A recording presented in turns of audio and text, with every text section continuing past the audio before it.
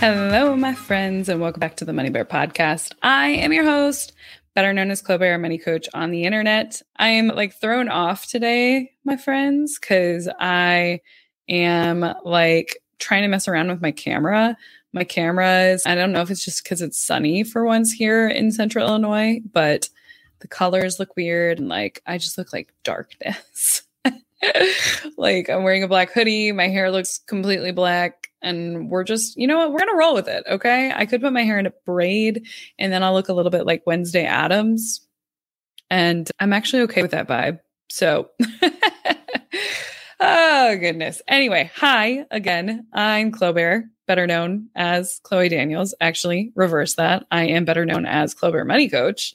And my name is Chloe Daniels. So we're going to get there, I promise. This is our quick tip episode where I give you guys a quick update on my life. And then we get a quick tip going for you so you can start implementing in your day-to-day life. So our quick tip today is going to be talking about habit stacking and how you can use that in your finances to make things a little bit easier on you. But first, let's give the life update.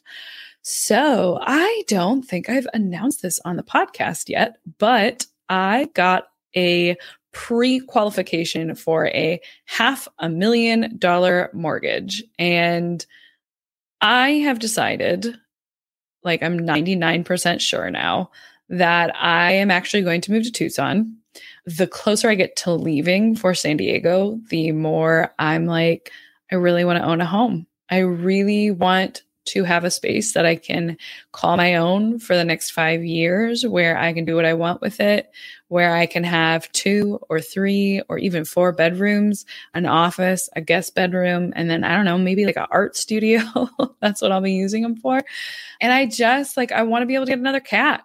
So the more and more I've been thinking about that, the more and more Tucson just makes sense. And even though I love San Diego and I'm really excited to spend the next 3 months there once I get there in May, I'm just at this point where I want to settle down a little bit. I want to be able to make a space for myself and have my own life in one area for a 5-year period of time. Because even when I was living in Chicago, I think I changed apartments every year, if not more. There were times where I was in an apartment for 6 months. And then there were times when I was in an apartment for a year and a half. And I'm just at this point where I don't want to do that anymore. So that's where I am at mentally, physically, emotionally. I'm trying to remember if my Oak Park apartment, I think on my Oak Park apartment, I was there for 2 years. So I was there for 2020, from March 2020 to March 2021. And then I was there from March 2021 till March 2022. So yeah, I was there for 2 years. But I'm just at this point where I don't want to, that's the longest I've been in a place. And last year I spent a bunch of time moving around. So I think that was all to lead me to the point where I'm finally ready to buy property. What a long road we took to get here.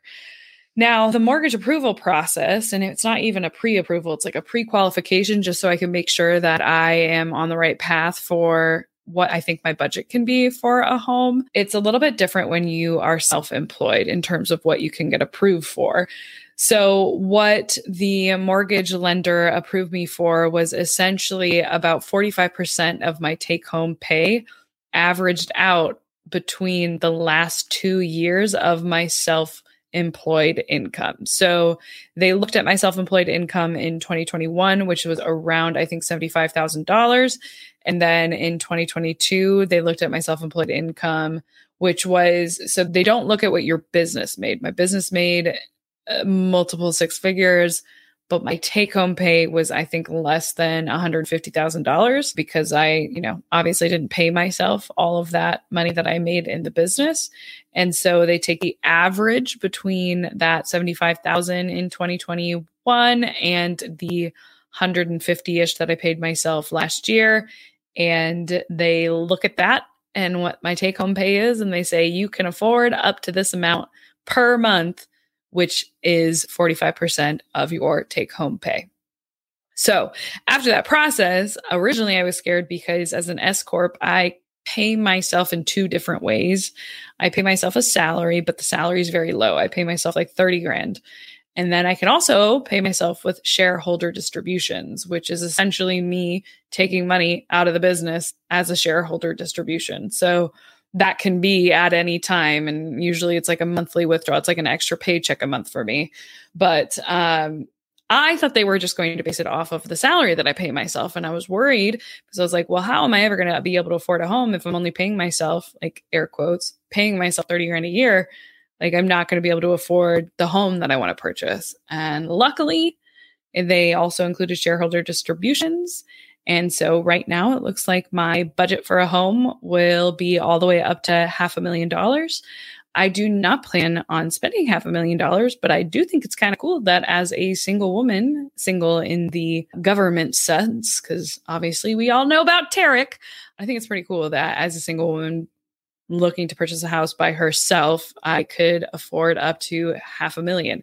Now, I do think that $500,000 is too much. I think 45% of your gross income is too much. I think we really want to stay around 30% or lower, unless I was like willing to cut out, unless I was willing to cut out travel, which I'm not, or Botox or any of those things, which I'm not willing to give up. So I'll be looking to spend closer to 20 to 30% on my like all in housing costs. But it's nice to know I have the option of going all the way to $500,000 if I really wanted to. So yeah, that is kind of the life update. I'm moving to Tucson. I'll likely be in Tucson in August. Now, you guys know I've changed my mind approximately 1 million times. But I think between now and August, likely this is what's going to be the plan. So yeah. I still stand by everything that I said about home ownership. It is expensive. It is scary. It is not the only way to build wealth. And I'm going to do it anyway. And I'm excited. And I know I am not house hacking. So many people have asked me if I plan on house hacking. I'm at a point in my life right now where I'm looking for peace. I'm looking for simplicity. House hacking and becoming a landlord does not fall into that for me. I don't want to renovate a place. I don't want to make it livable. I don't want to like do things that I would have to do in order to be happy with the space, especially when looking in Tucson, when I was looking at a house hack, even just because so many people asked me about it, I decided, well, let me go look at a house hack. Like, is that something that's even doable in Tucson? I put the price range at any price and there were like maybe 5 house hacks available. And for those who are listening that don't know what a house hack is, a house hack just means that you're going to buy a piece of property. It's going to be a multifamily. Maybe it's a duplex, triplex, whatever plex.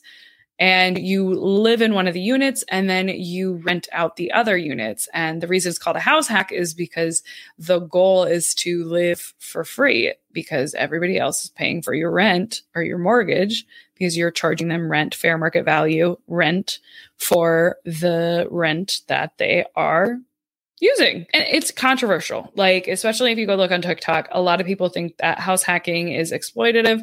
A lot of people think that like, this isn't something you want to brag about, trying to live for free while, you know, everybody else is paying market rates. There are like, I think it was like over 40 million people own house hacks. And it's like an issue in terms of affordable housing. So I definitely understand the criticisms against house hacking. For me, the reason I don't want to do house hacking is just because I'm tired. I don't want any more responsibilities. I'm not interested in sharing walls with people right now. I don't want to do it. If anything, if I end up getting into the real estate game from an investing standpoint, I don't see myself getting into it from the standpoint of house hacking. So that is my answer on that for everyone. So yeah, anyway, like I said, it's a controversial topic. I will say house hacking on the plus side has been known to be a more accessible way to build wealth for people who are interested in getting into real estate but don't have access to a lot of capital. But on the flip side, I understand the criticism that it can be seen as exploitive. So I don't have the answer. I think we have a lot of issues in this country, and I think the housing crisis is just one of the many issues that we have. I do think the large companies like BlackRock buying up massive, like billions of dollars worth of real estate in the country is likely a larger problem than house hacking, but I don't have enough data to support that claim because house hacking is still a significant amount of the rental real estate market. So I don't know. I don't know, guys. Even though I would like to have the answer to the world's most burning questions, I unfortunately do not, no matter even if I tell myself that I do. So, with all of that, let's talk about today's topic, which is habit stacking your finances. So, shout out to my girl, Alyssa. Alyssa is our new content assistant, and she's helping me with just managing our content schedule. We have so many different pieces of content, from the blog to YouTube to the podcast to obviously Instagram captions, Twitter, TikTok. Like, there's so many things that I just needed some help in organizing it and identifying areas where I am not talking about enough. And so she is the queen of content for Clo Bear now, and obviously with my oversight. But she's been bringing some new ideas to the table. And one of her ideas was talking about habit stacking your finances. And I was like, that's such a great idea, because I do talk to like my one-on-one clients or my group coaching clients about habit stacking, but I never call it that. So let's first identify what is habit stacking. Habit stacking is essentially looking at the habits you already have in place and adding a new habit to the existing habit with the idea that it makes it easier for you to stick to that new habit. We all know that sticking to new habits can be really difficult. So it's really about focusing on how do we make this habit a lot easier to stick to by connecting it to something we already do. So in the finance world, let's say, for example, you're like, okay, every time I brush my teeth, I also check my credit score. Or, you wouldn't need to check your credit score that often. Let me make that clear. Or every time I brush my teeth, I update my budget. Or every time I go to the bathroom, I look at my transactions to make sure there's no fraudulent charges. Or every time, this is actually a habit stack that I do as a content creator, is every time Logan gets her like preventative medication, I apply for verification.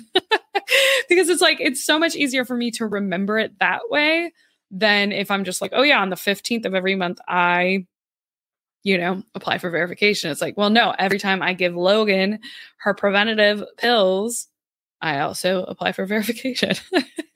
So it's thinking about those things. What are things that you already have in place that you're already doing? And, not every habit needs to be a weekly thing. Not every money habit needs to be a weekly, daily, or even monthly thing. So it's thinking about what are the things that I need to do and how can I incorporate them into my life in a way that makes sense that I won't forget about? So my favorite is one that I've already mentioned, which is like if you are doing a manual zero-based budget where you're tracking your dollars, using the power of brushing your teeth every night to also look at your transactions and make sure your budget is up to date is an easy win. Your budget, if you look at it every day, if you look at your spending every day, it's only going to take 10 minutes out of your day every day to make sure that you're staying on budget and make sure that you're managing your money. But if you wait a week, you wait 2 weeks, or you only do it once a month, like what I've been doing lately, it's going to take more time. So now what I do is I do a budget reconciliation. This is a sidebar. And a budget reconciliation is like, I give myself an idea of where I want my money to go in the next month. But at the end of the month, I go and I look at, okay, did we stick to that? Were we within those ranges? So I'm no longer at the point where I track every single dollar religiously every day just because I don't really need to anymore. But I will tell you, those budget reconciliation meetings I have with myself often suck. They take like 2 hours instead of like 10 minutes a day. And I get it. 10 minutes a day over 30 days is 300 minutes. So even if my budget reconciliations take 2 hours, I'm still saving time. But it just seems so much more burdensome because I'm like, I got to go look at all my transactions. I got to go double check everything. I got to create the new spreadsheet, all that stuff. And I don't stick to it as well, if I'm being totally honest. So I probably should move back into some kind of daily habit, but I'm like, I'm good. As long as I'm investing what I need to, as long as I got a plan for my money, I should be fine. But when you're starting out, having more of a daily habit is a lot more important because, again, we've said this on the podcast before, you got to switch from this mindset of money's out of my control to money is a tool and I can master this tool. And how do we do that? Constant exposure, using it as a tool, not getting overwhelmed by it. All of those things make it a lot easier to manage our money and to see it as a tool. So that's one of the ways that I see habit stacking working like the most optimal way. Another way is like whenever you pay off your credit card, making sure you also check your credit score. Or every time you give your dog their monthly preventatives, you make sure your automations are all set up correctly, or you check your student loan balance, or whatever those things are. Again, a lot of stuff with finances does not actually need that much time. So I do struggle to think of what are other habits that you need to do on a daily basis, but it could even be things that are related to your paycheck. So how you get your paycheck, well, what is your first thing that you do when you get your paycheck? Maybe it's pay off a bill, maybe it's pay off a credit card, maybe it's save it, put it into some kind of savings. So kind of think, what are the things that you're already doing with your paycheck on payday? And then how can you stack a financial goal onto it? Maybe it's being like, okay, whenever it's payday, I automatically move this amount into my savings. I automatically move this amount into my investing. I automatically, split it up between 3 different accounts. Whatever it is, you want to add it on to something that you're already doing. Another one that I like is it's easy because it's like passive. But like when I get ready in the morning, I listen to a money podcast, maybe the Money Bear. I don't know. Maybe the Money Bear. Or every time I get into the car, I listen to one podcast before I listen to music, or, whatever those things are for you to start adding more financial literacy and financial well-being into your everyday. When we do it with things that already exist, it just becomes a whole lot easier. So it was a quick tip. We don't got to dive too deep into it because I think it pretty much explains itself. But you guys, let me know if I missed any. What is something that you do to habit stack your finances? Let us know at Clobear Money Coach on Instagram, or let us know at the Money Bear on Instagram as well. And I think that's all I got for you guys today. So I will talk to you all next week. Bye-bye.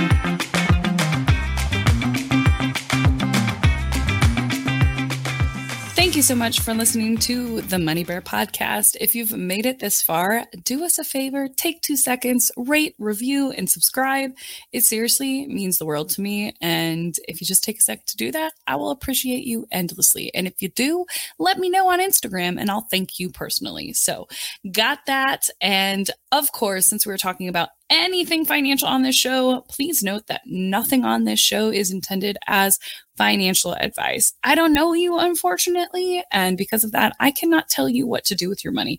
You got to work with a financial professional who knows your situation, who is preferably a fiduciary, and keep in mind that everything that we talk about on this podcast is for education and entertainment purposes only. It's all my opinion. So there's that. If you want to see our full terms and conditions, head on over to the show notes. And while you're there, we've got free resources for you to get started on your money journey down in the show notes as well, including a free guide to help you with your budgeting templates and budgeting tutorials and investing 101, understanding the different accounts that are out there. All that good stuff is inside of my free guide, which is also available at thelazyinvestorscourse.com/guide.